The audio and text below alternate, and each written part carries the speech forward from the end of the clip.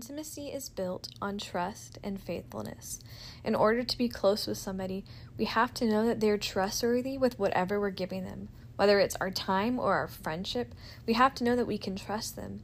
And in the same way, they have to be faithful with that trust that we're giving them. They have to be continuously worthy of our trust. Well, the same is true with God. To be close with God, He is trustworthy and He is faithful. But it means nothing to us if we don't give Him the opportunity to be trustworthy and faithful with our lives.